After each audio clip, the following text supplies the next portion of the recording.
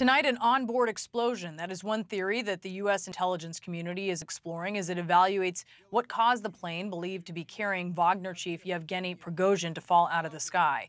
This is Russian officials say they've recovered the plane's flight recorders as part of their investigation into the crash. Melissa Bell is out front. So, Melissa, you've covered the Wagner Group for a long time. You have interviewed Wagner fighters. What has the reaction been to Prigozhin's apparent death? A good deal of grief, Brianna, and a great deal of shock. This was, after all, a man who had cheated death so many times, cheated justice and charges, even in the wake of his failed march on Moscow. And for those Wagner fighters, the ones that had been with the group for a long time, and of course I make a distinction because the 2022 invasion really transformed it. You saw a lot more inexperienced fighters, convicts even, joining the rank and file of Wagner to try and help it make progress here in Ukraine. But if you take those original Wagner fighters who were very experienced fighters, the elite, they had a great deal of respect for Yevgeny Prigozhin. This was not just a founder of Wagner. He was very hands-on, whether it was from the battlefields of Syria into 2015 to more recently in so many of those African countries where Wagner has become part and parcel not just of the political landscape but the security landscape of so many countries.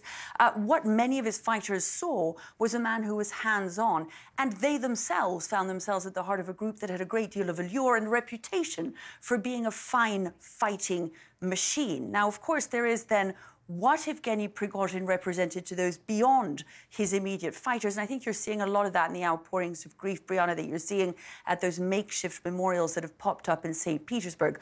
What the 2022 invasion did was essentially expose and transform his group. He himself found himself thrust into the limelight, and he seemed to enjoy it a great deal. And that, of course, you saw spoke to that part of the Russian population that, frankly, was appalled by what was seeing happening in Ukraine. Still, shock for everyone that this should have been so brutal, even as we await the results of those investigations. This was not a poisoning, Brianna, if indeed it was done on purpose, if this was an assassination. This was an explosion designed to show that there is one man in charge in Russia, and that is Vladimir Putin, Brianna. Yeah, it sends a very loud message. Melissa Bell, live for us from Ukraine. Thank you so much. And out front now, Seth Jones, director of the International Program at the Center for Strategic and International Studies, and George Beebe, former CIA Russia analysis chief, who spent a lot of time living in Russia as well.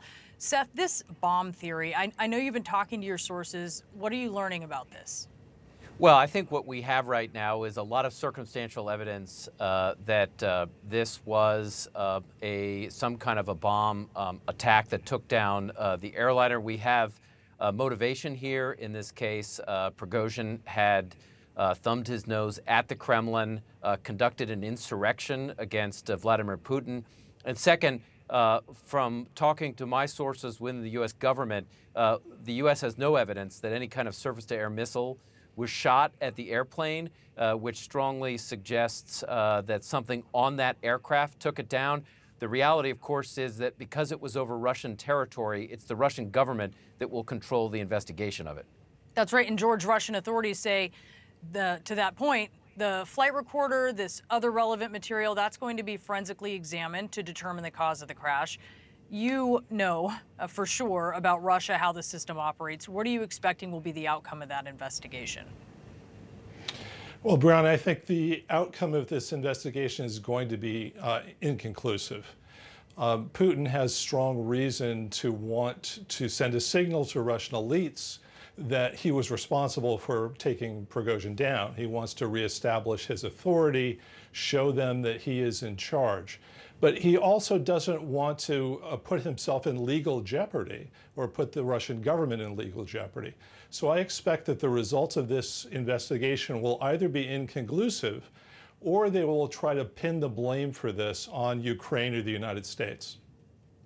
Seth, as you're seeing, and we see in pictures, people are visiting these makeshift memorials to Wagner in major cities. They're laying flowers in St. Petersburg, also in Moscow. There's video that is surfacing of a man purporting to walk through a desecrated Wagner cemetery in Russia, saying that the site has been demolished. The graves have been razed to the ground. How important is Wagner to Putin, and will it remain as valuable and productive for him with Prigozhin and these other top Wagner leaders gone? Well, I think private military companies with Wagner as the largest will still remain important for Russia in places like the Central African Republic and Mali, Sudan, Libya, Syria. They play an important role in site security. They play an important role in the extraction of resources. But I do think there are some lessons that the Kremlin will probably take away, including limiting the power of any one organization the way Wagner had gotten away. So I think there are some steps that we'll see the Kremlin take to try to reestablish control over private military companies like Wagner. George, do you think that Putin comes out of this stronger? I mean, we talked a little bit about the elites. We talked a little bit about just regular, ordinary people in Russia with Melissa Bell. What about with them? Well, I think within the elites, Putin has definitely strengthened his position. Ironically, I think a lot of the elites are going to welcome this action. They don't trust each other. These are people that fear some sort of return to a situation like the 1990s, when they were at war with each other and they lacked someone with a firm hand in the Kremlin that can protect them against each other. Now, Putin has said, I'm in charge. He's shown that he will deal decisively with rebellion, and I think that will be a source of comfort within the Russian elites. As for the Russian people, I think they're going to want to know that there's stability and order in the country. I think a lot of them were shocked by this uprising, and I think the degree that Putin can show that stability is back, it will serve his cause with the Russian people as well. Very interesting. George Beebe, Seth Jones.